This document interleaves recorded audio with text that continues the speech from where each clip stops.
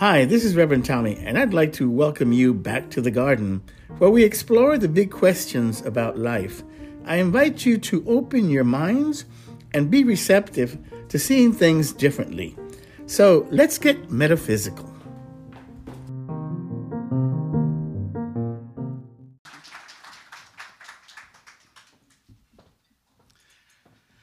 Well, good morning once again.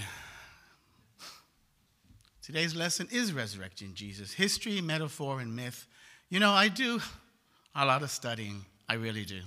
And I study from just every angle.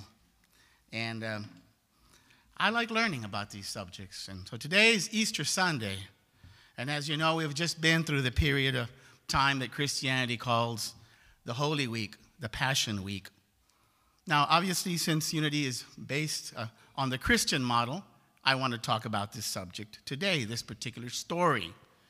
As the subtitle says, I will be addressing the subject from the point of view of history, of metaphor, and of myth. Of course, as I usually do with biblical stories, I will touch upon tradition. And I want to be clear, it is not to be critical. It's not even to be controversial. It's just an attempt to get you to understand that we truly must re-look at our view of the nature of God. It is very important. The Bible is clear that a fountain cannot pour forth both sweet and bitter water. And in Unity, we believe that God is good and only good. And that's all. Because if it was otherwise, then God would be like us instead of us being like God. First, historically, though, I do use that word loosely because contrary to some popular belief, the Bible is not a history book. It really is not. That means that some of the events took place and some of them maybe not. It implies, as to this week, and brings up the question of whether there was an actual physical resurrection or not, as tradition believes. Unity takes the approach that or in the question of the form that, is it necessary to have there been a physical resurrection in order to make the story true or valid in the spiritual sense?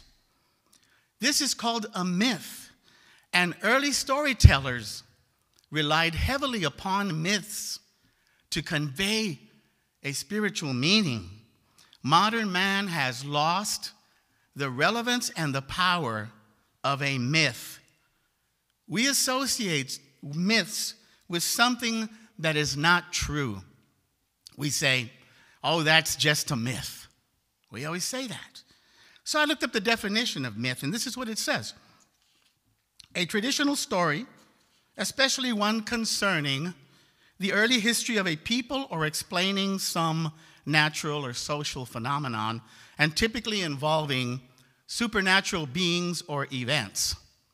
That's the old definition of a myth. The new one, which is number 2, says a widely held but false belief or idea. That's the one that we use as a myth these days. As for the physical resurrection, biblical scholar Marcus Borg says, to argue that the Christian faith depends upon the historicity of the empty tomb is an enormous distraction.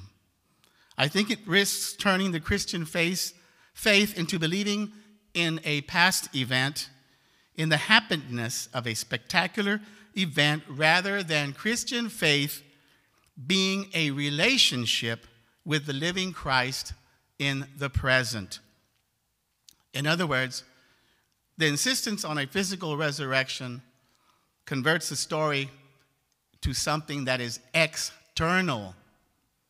And a spiritual meaning is something that is internal. Jesus said the kingdom of heaven is within.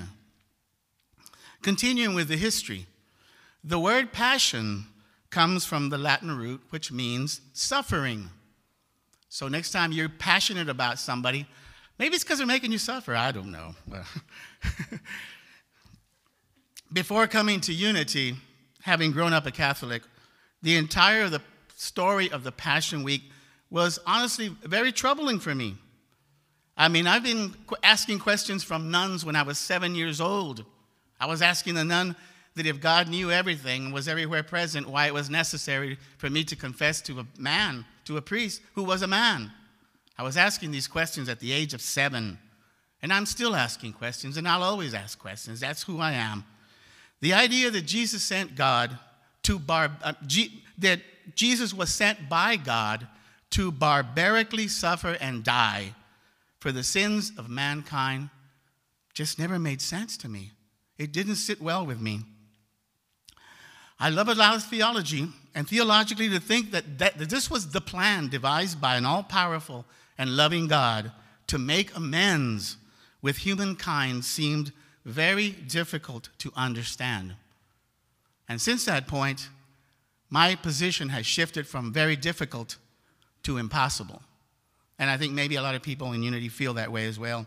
After all, as God is all-powerful and does intervene in the affairs of man, as tradition tells us, then why not just forgive man? If Obama can use executive power, why not God? What is the point and the need for the drama, the suffering by his only son? The story is premeditated melodrama on steroids. It really is. And to further muddy the theological waters, tradition tells us that through the crucifixion, Jesus, which is God incarnate, paid the price for salvation. He redeemed us. So, again, these are questions that are very serious. And so I looked up redeem. What does redeem mean? Redemption means the act of regaining or gaining possession of something in exchange for payment or clearing a debt.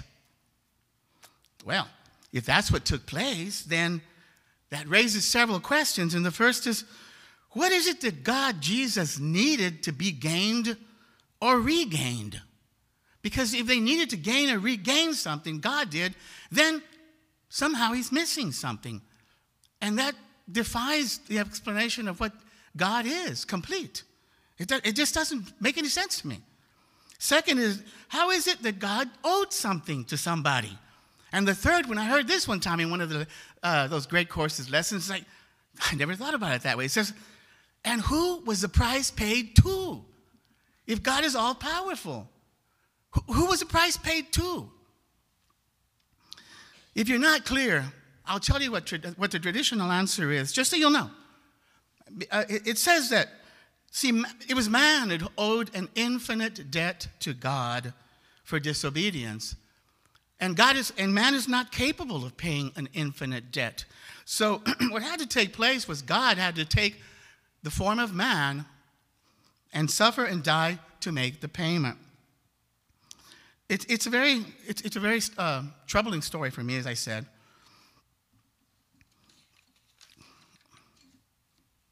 And I sometimes wonder, if you had never heard that story before, ever, in your life, and someone told you that, what would you really think? I think sometimes we just don't think about things. We just accept what we're told, and that's just the way it is. But again, in all fairness, once you really begin to study the consciousness and the beliefs of man at that time period, it's not a very difficult thing to understand how it is that they came to take on this story as the story of the relationship of God to man.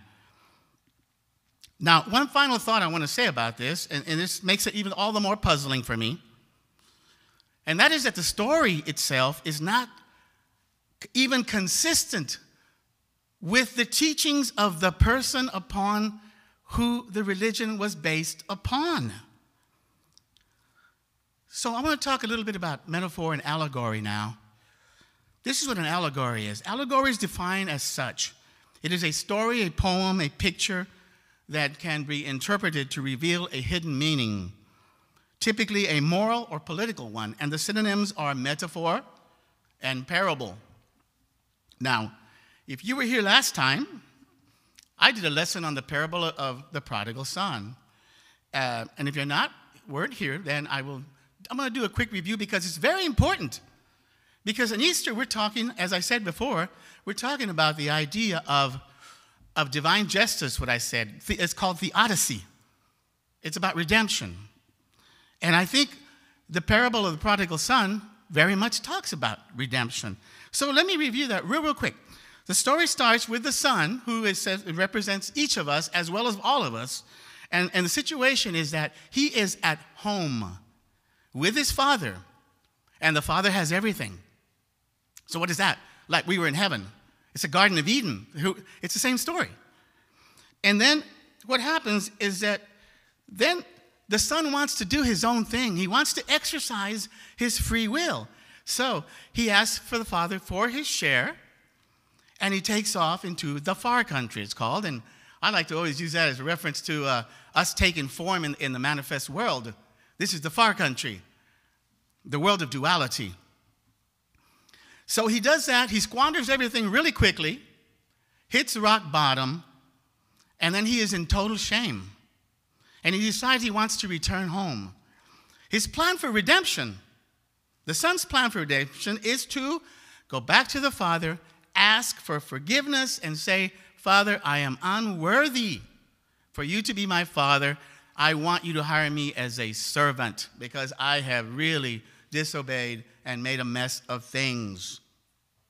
So he was in the garden, he left, made a mess. Now he's trying to get back into the kingdom, the Father's kingdom. Isn't that kind of like what we're doing? We're seeking to get back to heaven type thing. That's the same story. That's what I'm telling you. But what happens when he gets back to the Father and he asks for forgiveness? And when I read that last time, and some of you were really, I know Pepe keeps saying, oh my goodness, because sometimes, we don't think about these things. What happens, he asked the Father for forgiveness, and read the story. The Father doesn't even acknowledge the petition, as if it doesn't matter to him what you did. What matters is that you're returning home.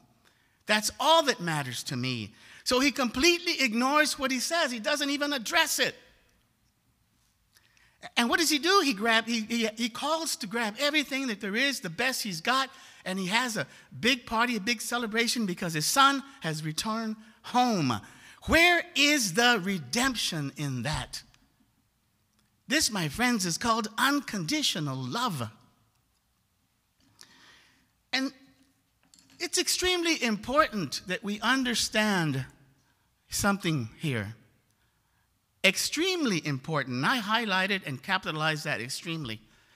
Because one of the things that we teach here in Unity is the distinction, and this is big, the distinction between Jesus and his life and the story that was created by man about Jesus and his life. And I want you to know something very important. That parable of the prodigal son are the words of Jesus. They're not the words of Paul. They're not the word of the gospel writers, once again, who we don't know who they are. That's a fact. In my study of philosophy, I learned that Socrates said, the unexamined life is not worth living. Well, last week I came across this and I said, wow, I had never heard that, but it fits me to a T. It says, unexamined faith is not worth believing. I agree with that. Me, anyway. I don't know about you. Is it really that strange to rethink everything that has been told to us and everything that we're taught and tradition? Is it really that strange? Well, you think about it. Who did this? Jesus. He loved everyone, but the one thing that drove him nuts were the Pharisees, because they were so into tradition that they were rigid to the point of they had 600 something. You know that the Jews have 600, 20-something commandments, or 613, or whatever it is. It's a bunch. And Jesus said, you don't need all that stuff. There are 2 commandments. There's love God and there's love their neighbor. It's over. This is it. So changing our views of how we see things is a very important thing and a very difficult thing to do because it is ingrained in us from the beginning. It is way deep in our subconscious. So I want to try to keep chipping away at this idea by talking a little bit about the metaphysical interpretation of the Easter story.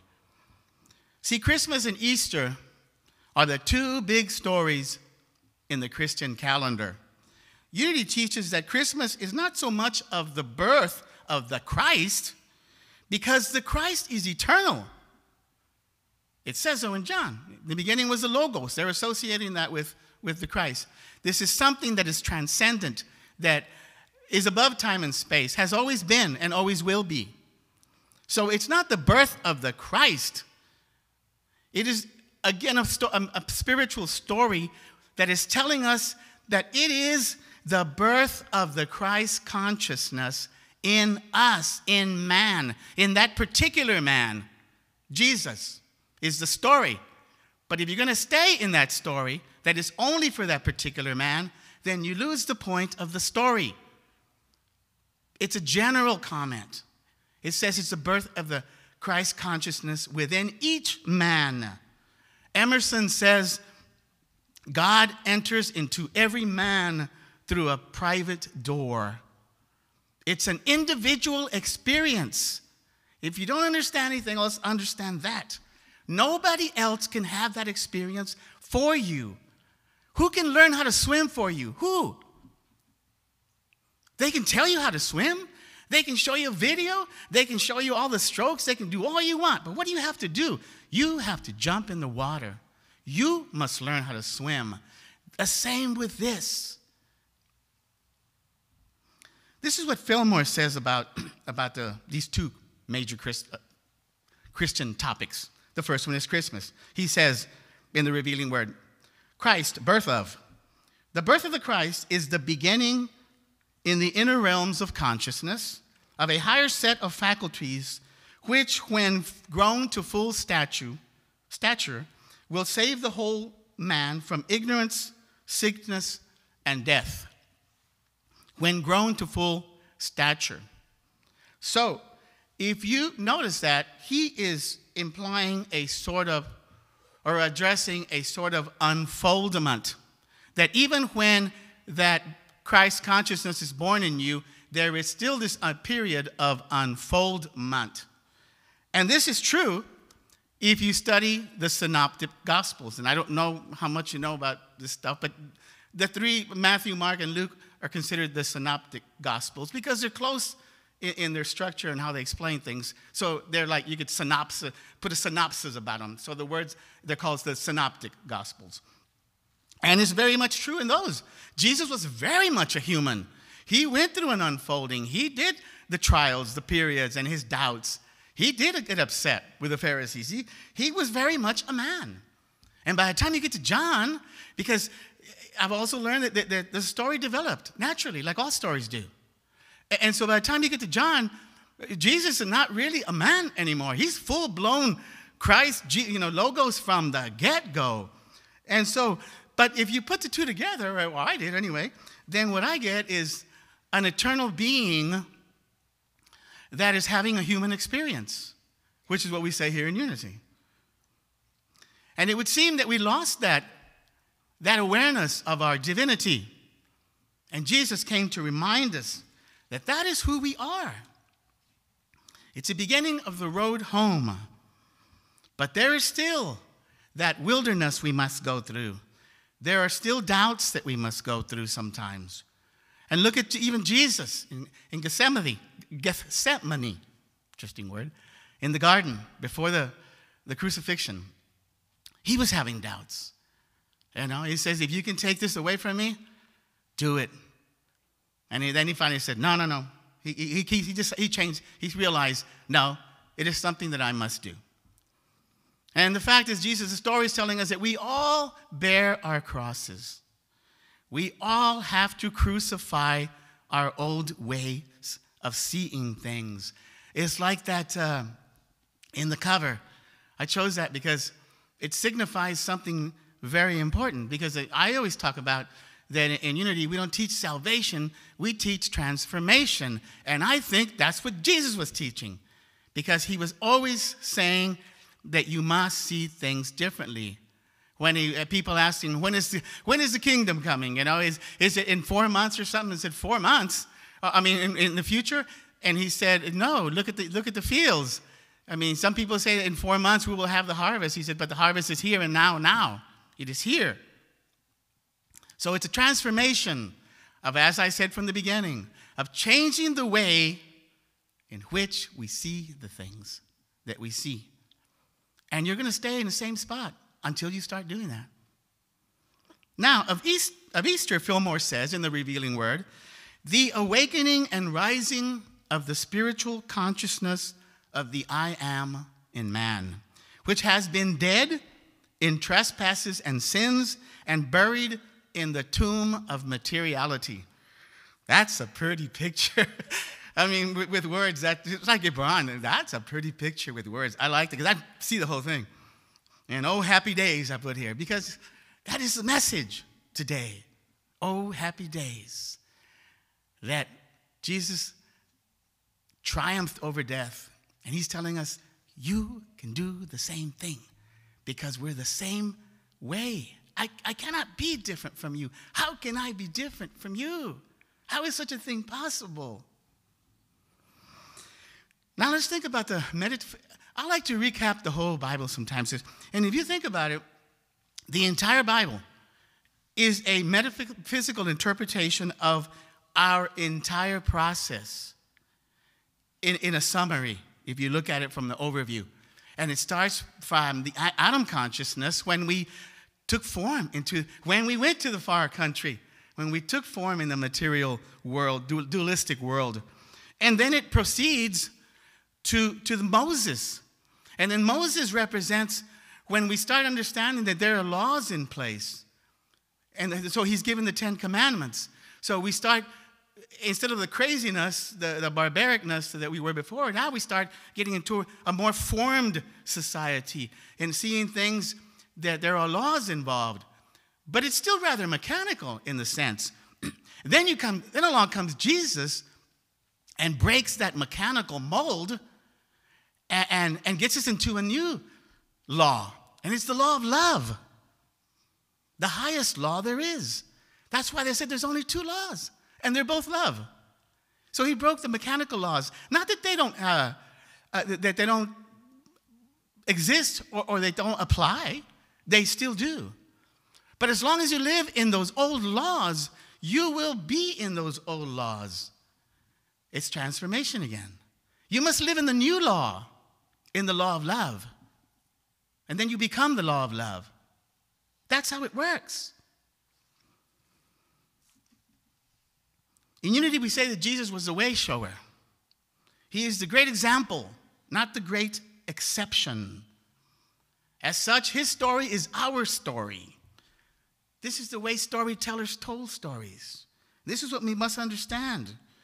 So in Unity, we're not governed by whether there was a physical resurrection or not, because we take the Bible to word. It says we are created in the image and likeness of God at the very beginning. This is our starting point. Anything else gets mixed up. And what is the image and likeness of God? Well, what is God like? The Bible says he's spirit. He's love. Then that's what we are. It's real simple. Reverend Linda gave me a book last week to look at, and it's called The Way of the Christ. And it says this of Easter. It says, Easter is not so much the celebration of a man rising from the dead as it is the recognition that the Christ self is always bursting forth from the tomb. The Christ is always rising out of the limitation, the ignorance, and the apparent darkness of life. The lesson of Easter is that we are immortal now.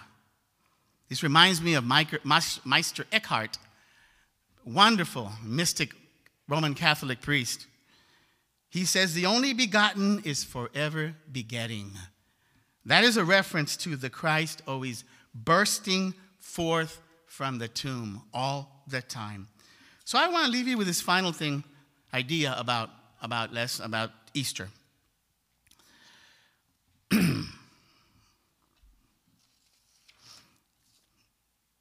I think I messed up my notes. It's okay. I remember it. And that is the idea of living in the third day. When I came across that one time, I said, that is very, very interesting. How does that work? And the idea is that we place our focus too much upon the crucifixion on Good Friday. You know, they do all the passion things and stuff like that, and that's okay. But that's not the focus of this week, of this lesson. That is not the focus. The focus is the resurrection. That's the third day. And sometimes it's a good lesson for us to apply even on a daily basis, because sometimes situations come up to us. Any given thing, an illness, a divorce, losing your job or something. And the idea is to take it from the approach of the third day. Don't react. Well, you're going to react, but don't overreact to the appearance, to the crucifixion. Because at the end of the crucifixion, there is the resurrection that is coming. There will be a sunshine after the storm. There always is. And that's what the lesson truly, truly tells us, that we will rise above all obstacles, including death. Amen.